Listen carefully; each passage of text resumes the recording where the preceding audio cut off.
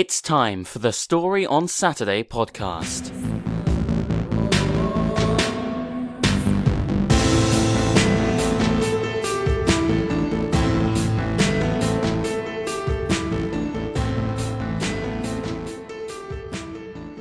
Here's your host, Sean Bavala. Hey folks, it's Sean Bavala, and you're listening to the Story on Saturday podcast. Just remember, these are intended to be short and simple podcasts. I'll tell you about the longer ones that we do at the end of this particular podcast.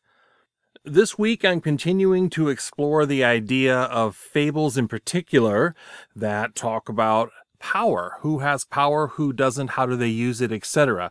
And I'm going to continue that thought this week. The story that I'm about to tell you is considered an Aesop tale, and it's entitled The Miser and His Gold. On to the story.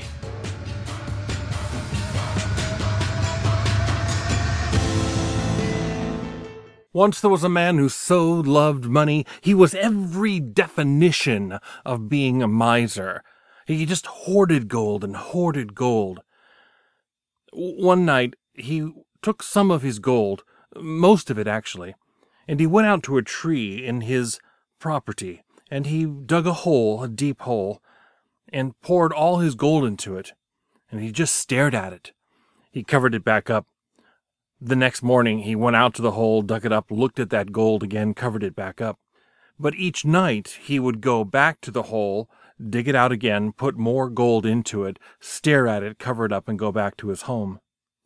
Now, a certain thief, a certain robber had been watching the miser for some time, had been casing the joint, so to speak, and he knew the habits of the miser. So he let the miser grow a huge pile of gold out there by that tree, and then, one night, after the miser had dumped his gold into the hole, the thief stole it all and disappeared with it. The next morning, when the miser went out to the tree to look into the hole of gold, he discovered that it had all been stolen. Well, this caused him to start shrieking and yelling and pulling out his hair. His neighbors heard all of the noise, and they came running. "What's wrong with you? What's wrong with you?" The miser said, "All the gold that I had put into that hole is gone." The neighbors said, "Did you do anything with the gold?" The miser said, "No, of course not. I just came out here and looked at it. Mostly I just enjoyed looking at it." The neighbors thought for a while, and they said to him, "Well, if all you did was enjoy looking down a hole, the hole's still here, so why don't you keep doing that? That's all your gold was good for, anyway." Story on Saturday. Hey, thanks for listening to the Story on Saturday podcast. If you'd like to listen to some of the longer podcasts that I do, take a look at inappropriatefolktales.com. Once again, thanks for listening to this short little podcast. I'm Sean Bavala, and I will speak to you next Saturday. Thanks for listening to the Story on Saturday podcast.